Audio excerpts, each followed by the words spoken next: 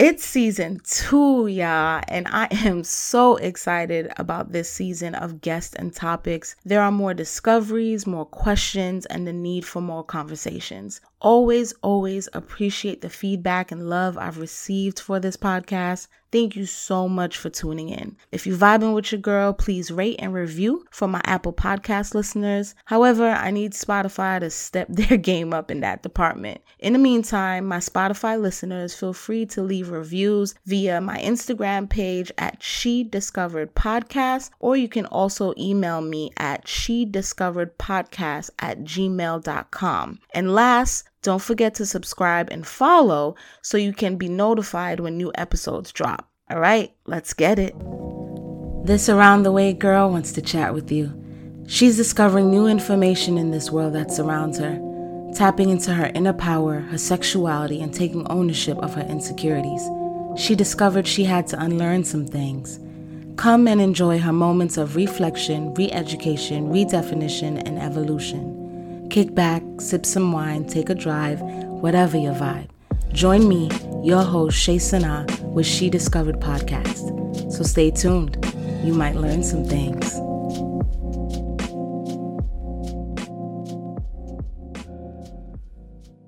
I am very excited for my guest on this episode. We are talking about female authorship, specifically in the lane of self-publishing. Gracing us today, I have Veronica Cameron, founder and CEO of The Cool Reads, a children's book series / brand catered to children of color. I also have Epiphany Kendall, author of Hood Girls Do It Best, a Hood Girl's Guide to Success. Lastly, let's not forget your host, author of Let This Mind Be in You devotional and poetry collective Untold Emotions, both collaborative works. All books discussed today can be found on Amazon.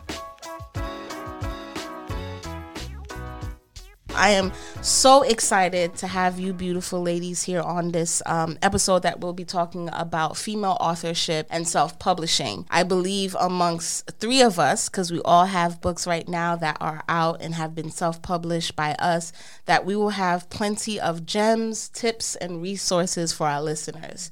So let's just get started. Epiphany, tell us a little bit about yourself and the book. I'm 32. I'm a Sagittarius. I love long walks through the city. So I published this book at 25. I was 25. I wrote it 23, maybe 24 is when I started it. I actually had no idea how it was going to get done. I just remember having this idea like, these young girls from my neighborhood was coming to me, telling me their stories, and I was trying to figure out why the hell they was coming to me. But, when they were telling me their stories, I'm like, oh, me too. And they were like, well, what do you mean me too? So I'm like, they're going through these things that they feel like they're alone going through them. I'm going through them, and I'm very vocal about what I go through. Like what you've been through. I've always been that way. So I told my mom, I'm like, listen, if there's young girls who feel like they're going through things alone, I need to write a book. So I just kept saying it. And my mom was like, well, you keep saying it, just get it done. Right. So I just started writing, not knowing how I was going to do it. And then this guy I call my uncle, he's an author, a self-published author. Okay. And he writes books for Black men, and he's very poetic. Oh, great books. And he was like, well, this is what you need to do. And I'm like, oh, is that simple? And he was like, yeah, the hardest part of self-publishing is writing the book. Exactly. I agree. So that's where that came from. And then I played around with, it was going to be Girls from the Hood Do It Better. And I just played around with it, and I'm like, no, Hood Girls Do It Better. And then it's like the A to Z guide to success. And I said, you know what, success is not only what people think it is as far as cars and money. It's like you can be successful at anything. If you've overcome this, you were a success. If you've overcame that, that's a success. So that's basically where that came from. I love that you say that, because I remember Lauryn Hill watching an interview and she said, the success is not the Grammys for me. the success is not that my album sold this amount of copies. The success is that I'm living up to the womanhood that I believe I should be in. I think success is being a great mother, a great partner. Yes. So she said, like, my understanding of what success is not the same as the world. So it's very true. Like, the guide that you're giving in this book is not to tell women, like we were talking about earlier, the coldest winter ever, right? Yeah. Like, get this cash, get this money, get this, you know what I mean? Then leave. Yeah. It's like, live in your identity. Yes. Yeah. I had to learn that about myself, where I was just like, I can't be comfortable living in another person's identity. No. It has to be my own, you know? Yes. So I love that you say that. So can you tap a little bit into exactly what is the book about? Yeah. So it's like a memoir of my life, basically in guide form. Because I saw how you categorize them. Yeah. Yeah. Yeah. I saw how you categorize Yeah. them. Like, let's say, for example, the you part, right? You got the drinking and drugs. You got the partying. You got the bullies. So it's like you said, it's still in a guide form of like, here's the different topics and let's dive into those discs. Okay. There was so much on my mind that I wanted to talk about. So I basically took all of my journals. I've been journaling since 13. My mother made sure I was, and I just went through that. Your mom made sure? What? Girl, she... Please tell me about that, because my Haitian mother was always in my journal. Oh, like, what's she doing? No. My mother, she's very much a journaler. She's a Pisces, so they internalize a lot. Okay. And she's always said, you don't need... I'm the only child, so she's like, you don't need to be telling everybody, because that's where it started from. Stop telling people your business. Write it in the journal. So it just, everything went in there. And then as I started to write the book, I just went back. But on my spiritual journey, the woman who guided me on my spiritual journey, she told me to throw them out. She said, you're holding on. And it played a big, huge part. And she's like, you're holding on to all of this hurt, all of this past everything. Because I did. When I look back, everything was so negative. I just wrote, and she's like, get rid of it. You don't want to hold on to that anymore. You wrote the book that you needed to write. Now throw that out and start a new life. It served its purpose. It served its purpose. That's what the guide is. And a lot of girls love it because they're like, I can always go back to this part, reread it, and get the motivation that I need to get over this. As you say that, when you say guide, it's like you were ahead of your time at 23, 24, because you were basically writing the hood self-help book. Girl. You know what I mean? I've always been ahead, and that's the problem that I'm having even now at 32. Okay? Because I'm all the way there, but I'm not really there yet. So it's like, myself is like, girl, get over. Let's go, girl. Let's go. Why you still back there entertaining that? Bring your... So it's a battle. Right. It's a battle. Right. But you in it. Yeah. And again, like we said earlier, you doing the work, right? So that's dope. That's dope. We'll get a little bit more into it. So, Veronica Love, let's talk about your book. It's also a unique, and we're going to say why it's unique. Because some people may say that, in the genre of children's books, or even the genre of children's books of color, there are other authors that are doing it, but there's something specific about yours that still makes it its own unique lane. So let's talk about that some more. So many different unique things about my books. One, the characters, right? They stand out just because of how authentically Black they are. And they're just absolutely captivating and beautiful. But one of the main things, especially about the content of the books, is that they are relating the everyday stories and learning experiences of children. When I looked in the market first a couple years ago and I was looking for books for my nephew, I saw a lot of books about affirmation, about like loving your skin, loving your hair. And those are incredible, right? Absolutely needed, because we're seeing the shift in the culture now. But I was thinking more about, he's learning ABCs, 1, 2, 3s, and like I can't find a lot of books with children of color so that when he's doing his everyday learning, he can feel and see himself in these resources. And so these books are unique because they address these everyday learning experiences that are super duper relatable to children of color and all children. Very much. You're going to hear me say that a lot, where I'm like, I love that you said that. I love that you said that. In the concept of like affirmations, and empowering, you know, children of color, it makes sense because we need more of that. You even have a woman I know that you highlighted on the Cool Reads where she made dolls, black dolls with bonnets. With a bonnet, you know, and I love that. So we're doing things where our children feel more empowered. They feel more positivity. But like you said, we kind of, and I don't want to say fail. I won't say the word fail, but in concentrating in that lane, we kind of miss the mark in the other lane that you fell upon. Where We've completely missed that mark. You're just like, okay, that's good. Affirmations, positivity, but he still or she still needs to learn. Where are the coloring books?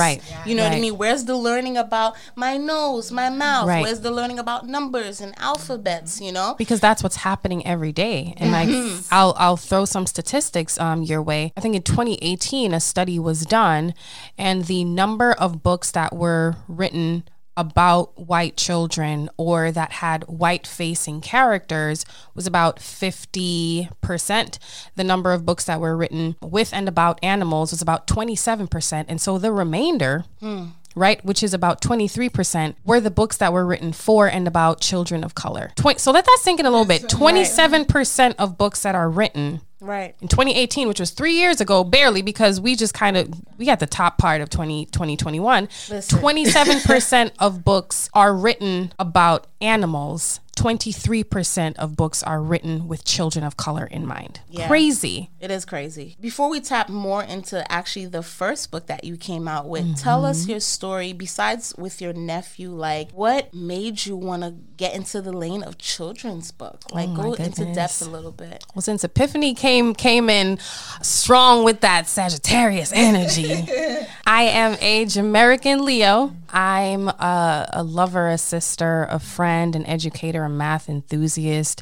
Just all things that are lovely and magical. I'm all about that. And so I started my journey a long time ago, you know, unbeknownst to me, obsessed with reading. My dad, who didn't learn to read until he was 15 years old. What are you saying? 15. He didn't learn to read until he was 15. Why is that? You don't have to tell too much of that, but why is he that? He grew up in rural Jamaica with his grandparents, and you know, at that time and at that age, you are tilling the land. Yes. You are taking care of animals. You're doing labor, manual labor. So there's not a lot of time that you're spending in books. And also schools were not super close. And so, you know, if there's one that's close, and you probably walk over there, you get what you can get when you can get it. He didn't have that access and that experience. And so he spent a long time not learning how to read and write until he was 15 years old. That kind of set the culture in our home, right?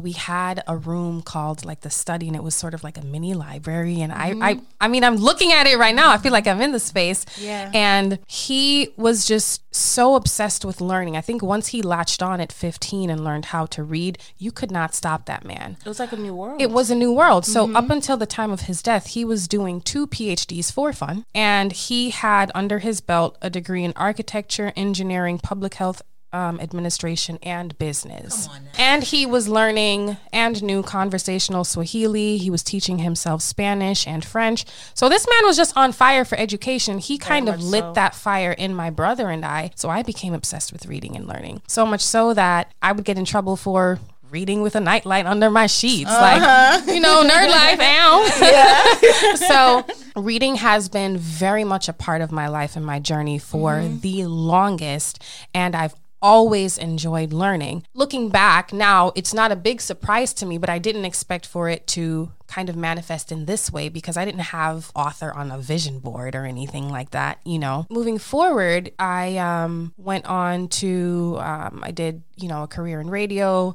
did a little bit of modeling. I was tutoring while I was doing my math degree in college. I was tutoring other people so that they could pass. And there was just like a super duper joy that I got from seeing other people understand like mathematics. A lot of people have a hate relationship with that subject. I fell in love with teaching and pedagogy. And so over the years, I went on to join Math for America, and I was a fellow, which led me into the classroom, which led me to be around lots of children of color. And that's where I really heard and saw some things that were so disheartening, which made me kind kind of want to take a closer look at what is happening in the developmental stages of children's learning. Right. I had a few conversations with them. There was a lot of issues around hair, around identity, around acceptance of self. They would not want to take the bonnets off. They would not want to show their own hair. So I kind of wanted to investigate that a little bit. What's the reason? What's going on? My hair is not done. It doesn't look this way. I need to get my hair done. And by hair done, they just meant I need to put a wig on or I need to get a weave. Just having more conversations with them around their lunch period. And I found out that a lot of them did not read or watch programs with children of color in them, not just these wonderful movies that are coming around Black History Month time or Women's Month, like throughout the learning that you're experiencing a lot more than these affirming and well-needed books.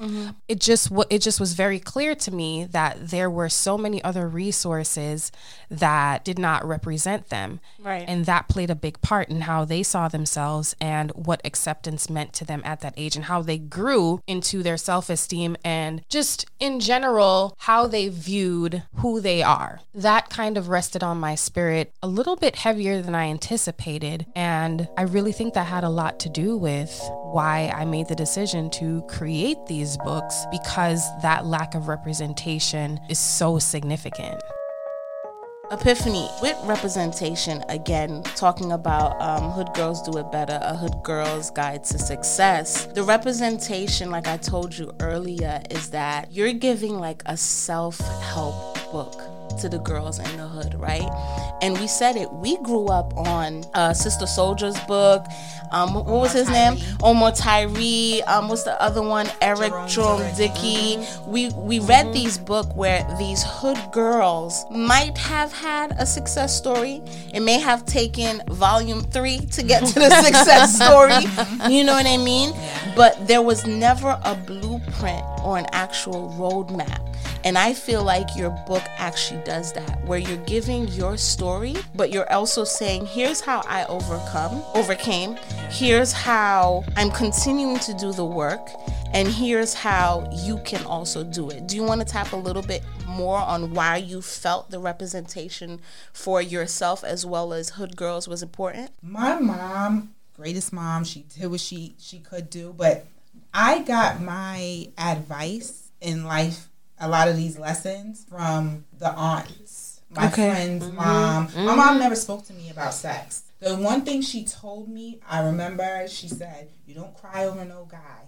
Like, that's one thing. But what that did to me, it was turn me into a beast. Because I remember being in a relationship with my ex at 19 years old and 20, and him making me cry, and he held on to that. Because I've never showed emotion. So that kind of like, I'm like, and that's why even in the book I said, if you need to cry, it's okay. Like, I make sure to let them know, feel your feelings. Right. Don't go busting his car out now, because that's what I'm not going to do, okay? We're going to have some type of story or something cool. But the girls that came to me, they were coming to me, their moms didn't know half the stuff. And even when I did the Board of Ed paid me to go to school in the Bronx. And even speaking to the girls there. So for me, it was like, okay, when I'm putting this out there, I need them to know that it's okay to go through what you're going through. And don't think that if you mess up again, you just messed up. Right. You know, this is you're going to continue to grow and continue to learn and continue to be tested with the same thing. What I'm learning here I'm glad you're starting from small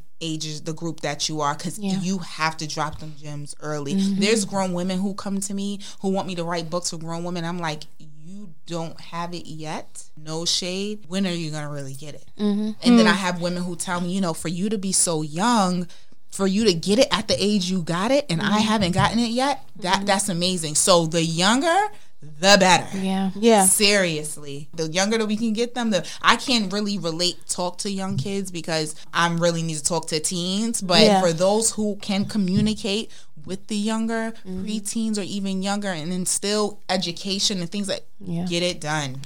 But let's be honest. Yeah. Even when we were growing up, we could say teens or people in college, but I can remember seeing my first porn magazine when I was five, because someone brought it to school. Yeah. You know, they found it in their parents' room or whatever. This is when, like, the porn magazines were circulating. Yeah. And they brought it, and I remember, like, what is this? Your mind is trying to... That communal misguided learning. Yes. Right, exactly. So... Granted, my mom talked to me about sex from a young age, maybe around 8 or 9. Okay, good. But in my mind, I'm like, there's a lot I already heard from kids from school.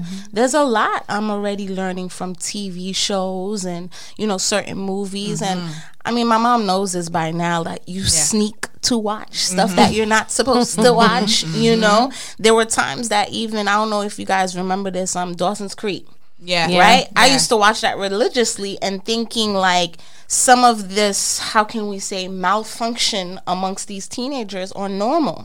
So if I introduce that into my life, then I must be going on the right direction as a teenager. Because it's normalized. Right. Yes. Yeah. So I love that you said, again, I love that you said communal, because I believe we still need that mentality of it takes a village. It does. Absolutely. You know what I mean? Because a healthy village, an informed village. There we go. And that's what I was going to say, because with this book, I believe it's a movement to say, you know what, with an informed village, right, with a healthy village, this is how we started. Yes. By being relatable, by being non-judgmental, and saying, by being honest. By being honest. You know what I mean? Like, this is where I've been. And like you said, mess ups are going to happen. Yeah. And sometimes maybe we don't always have to see it as a mess up. Yeah. But a learning experience. You know? So in your book, again, like I'm opening it up, and you even go into, like you said, honesty,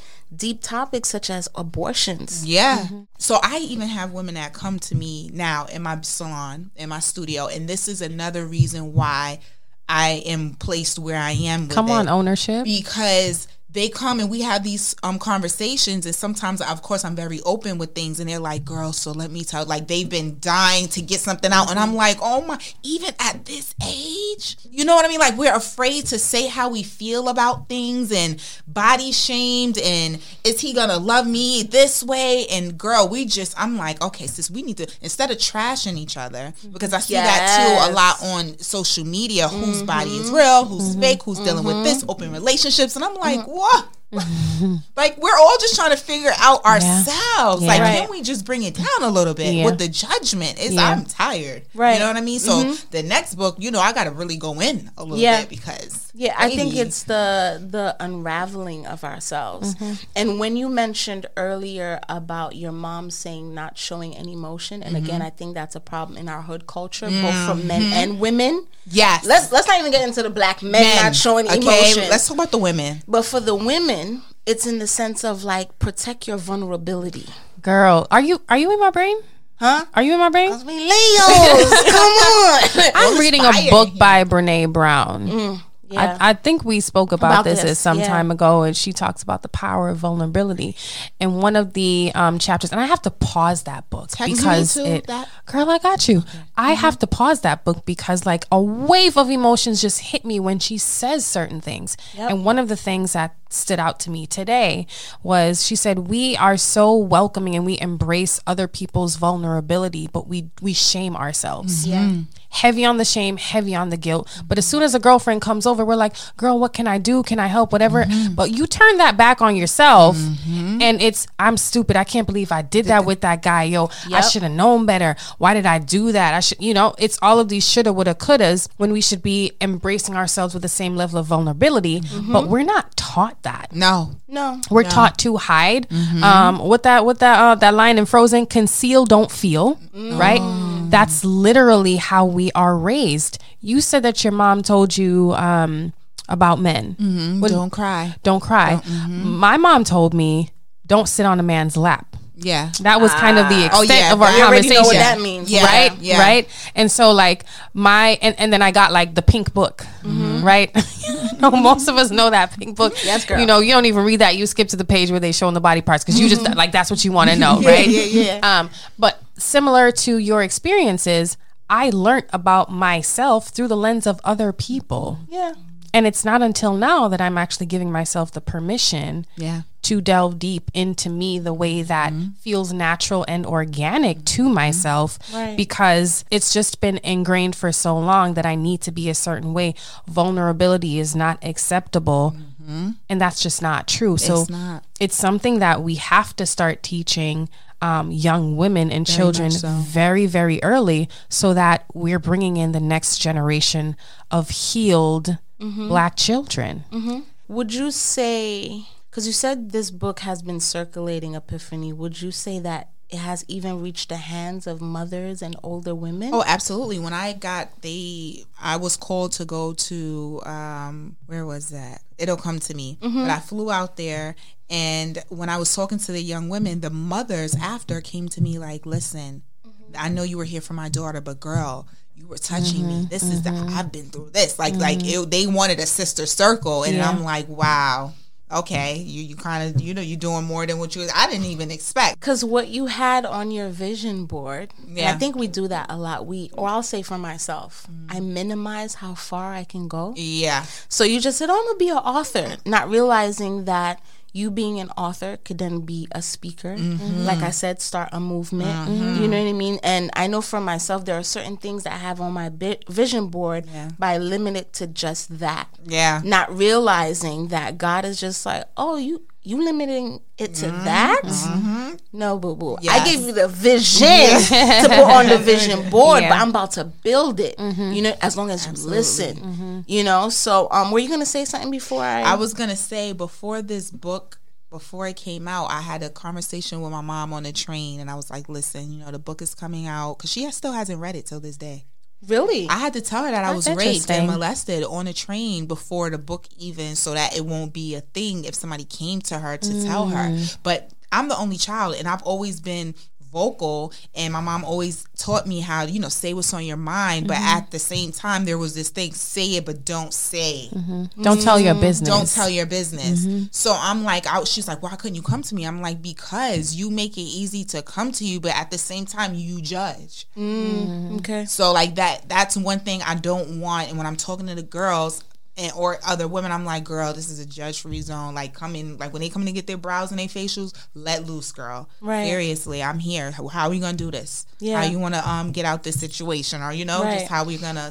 But I have a question. What would y'all say? I was just curious. What would you, or how would you define a hood girl? Like, when you think of a hood girl, like, what's the definition that comes to mind? So I have a hoodie that says hood rated, so let me get it before I mess up, because I will mess it up. Ooh, I want to hear this. Okay, so I haven't put them back on the market yet, but I will. I'm going to show you guys. So it says rated hood girls do it better, trendsetter, hustler, respected, ghetto with runway quality. Ooh, I like that. This is a fire hoodie. They in my DMs about these damn things. I'm about to hop in your DM in 2 seconds. I need this hoodie. Let me show you. Like yesterday. This is dope. We're just unapologetic. We are trendsetters. This is what we do. When I think of the girl from here, she's raw. I want it right now. Right. She's raw. She's real, and she can be vulnerable at the same time. Right. She can be. Because my girls, I think I'm the only ones out of my friends, and they tell me all the time, I'm the least emotional, because I'm still working through that. I'm going to tell you, listeners, something. Once that hoodie is out, be on the lookout that Shay Sanaa is going to be rocking that hoodie. You know what I mean? Because when I think of hood girl, I think about Around the Way Girl. I think about LL Cool J song automatically. Like, yes, we know hood stands for the neighborhood type of girl, but the Around the Way Girl with the trendsetter with the bamboo earrings. You know what I mean? When I think about hood girl, I think about confident girl. I think about no nonsense girl. Yeah, I think about ambitious girl. I think about like a visionary girl. Like, your present circumstance is not like your future, and so that part I feel like all of those things like make the hood girl special, because she's sometimes discounted and disregarded by society, but she has such a strong presence and such a strong vision for who she is and an understanding of who she is and what she's been through, and that's what makes her so powerful when she steps out. Right. People think that when they think about the hood guys and like the drug dealers or the rappers trying to get out the hood, I'm like, hello, what about the girl like me? Because I still live in my hood. Mm-hmm. You know what I mean? And when I'm out places, people look at me. I've met guys for years. They're like, oh, I thought you had both your parents and I thought you lived in a house. And I'm like, I know I walk past piss every day and past smoking weed. It's just because I carry myself one way. And that's really a thing. So I'm like, it's tough for a young woman like myself that it has a business in the hood and still lives in the hood trying to get out the hood. It's really tough just carrying the energies and seeing things all around. And it's like, do I go and move out of my neighborhood where I have to try to run my business, have my books, and then pay all this $1 million rent, you know? Or do I stay here and build myself until I get out of there? This is not easy, okay? You know what I mean? So I believe the hood girl to be multidimensional. Yes. You know, because as you were mentioning, V, as you were mentioning all those characteristics of being, you know, confident and being a visionary and a hustler, like you said, but I'm also thinking about the hood girl that is broken and misunderstood. Yeah. You know, and when you, and it's sad to say, but let's be honest about our culture also. Yeah. To say what our culture is going through is not to demean it, but to tell its truth and see like how can we empower it, right? Yeah. So the thing is like within the hood culture, let's be real, you're dealing a lot with single parent homes. You're dealing a lot with girls that grew up with molestation and had to be quiet. Right. And you're dealing with girls that sometimes within the school system is not getting educated properly. Because teachers are doing a lot that, you know, because big ups to teachers, yo, like they are undervalued. Girl. But at the same time, I've met teachers that it's really just a paycheck to them. Yeah. They really don't care They're about out these there. But what students. about the They're girls out there. too, or, you know, that do have the good teachers? Because I've had them. I just didn't want to listen. I wanted to do what I wanted to do. We love y'all just the same. We got a special place in our hearts for y'all because we know. I was next to the teachers that's all the time. Yeah. We get kicked out all the time. We actually love on y'all harder. That because part. I felt We love that. on y'all I've never harder. had a That teacher part. who didn't treat me nice. You know, I just was in my mood. Where do you think that came from?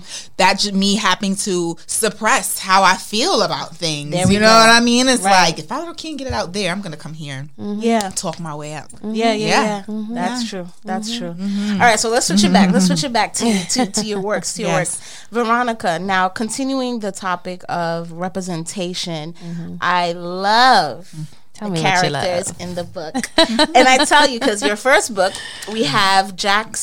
Jax plays hide and seek, right? Yes. Y'all can't see this, but don't worry, I'm gonna post this stuff. Look at the little texture curls I love it. on Jack's hair. It's not like just like, you know, when it's kind of like Boxy. no Straight. texture, boxy, Yeah. straight, nothing like. No, we see the I coils. could see the Jack's coils. got that moisturized 4C girl. Okay, I can see the coils on Jack's His hair. mama don't play. And the skin tone.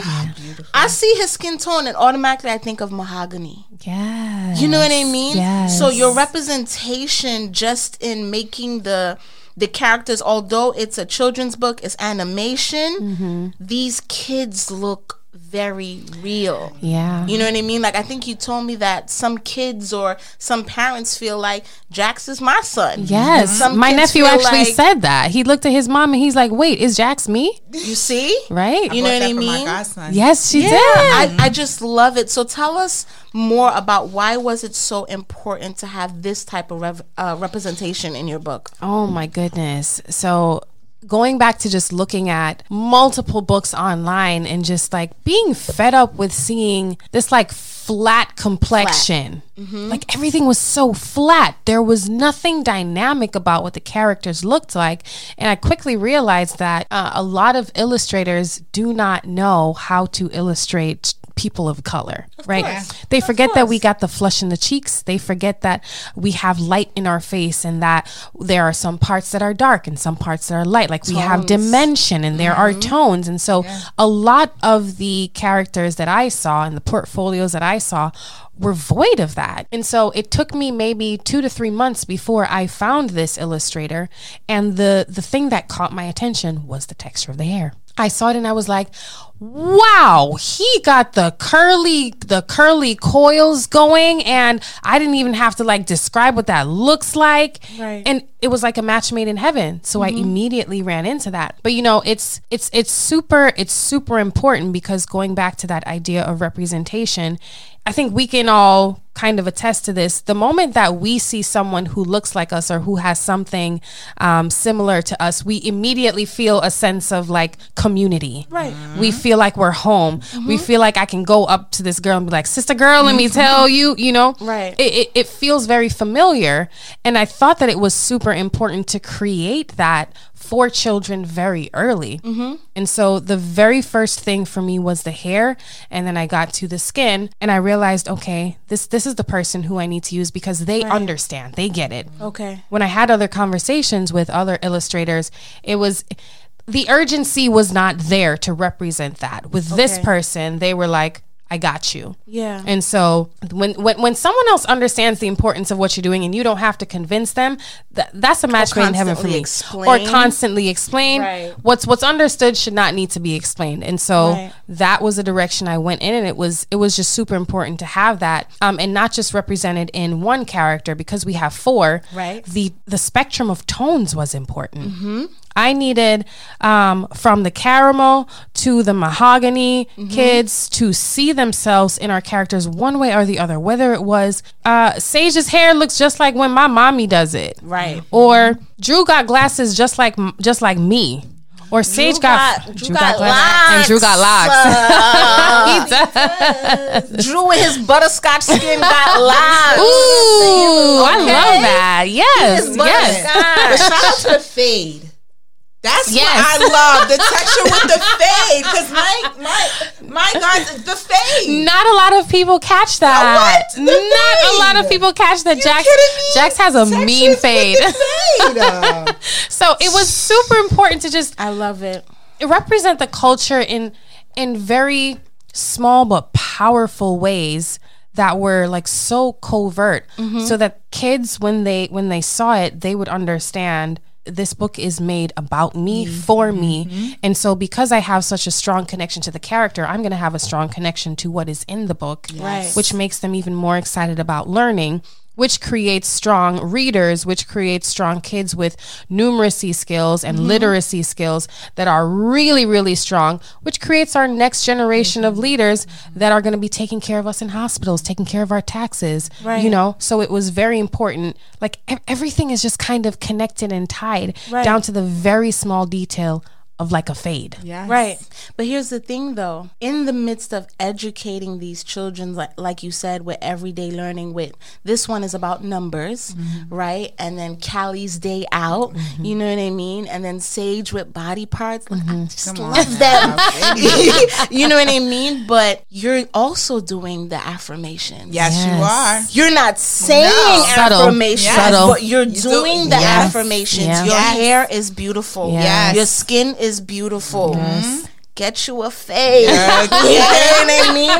I saw one of the books, and correct me which book this is. Is it Callie or Sage? One of them had a bonnet on. That's Callie. Listen, black girls with the bonnets and the head wraps. Come on. You know what's so beautiful to me? Parents have sent me pictures of their little girls in bonnets. There was even a parent who had a sleepover, and the 3 like mini girlfriends, you know, I think they were like 4 or 5 years old. They all had their cute little bonnets on, their colored pencils. They were all coloring the back of Callie's book, just like 3 little black girls sitting with their bonnets on, coloring a girl in the book that had a bonnet on as well. It's very important to send that message very early on that like a bonnet is nothing for you to be ashamed of. No. There's a time and place. Don't let me catch you with catch you with that. What? In an interview, like, where are you with a scarf on your head? Where's your earrings at? I'm like, girl, I'm going to the store. Put your earrings on. Take that off. Right. Time and place. Right. But like the underlying message is protect your hair. Yes. Your hair is beautiful. Your hair is your crown. Different. Your hair is different. Unique. It stretches to the sun. Protect your hair. Right? And so I think those lessons are very important. not to shame them and not to make them feel weird about being vulnerable because their hair isn't done or because it doesn't look the way that the girl's hair looks on Instagram. But this is the way that we protect our hair. This is the way that we take care of our hair. Right. And I think that this book or these books do a very good job of weaving in those subtle lessons. Yes. Of course. I hope you've enjoyed part 1 of female authorship. The 2 women are just amazing in the work they are doing. Tune in to part 2 where we discuss some of the mechanics in putting your own book together. You don't want to miss the resources and tips.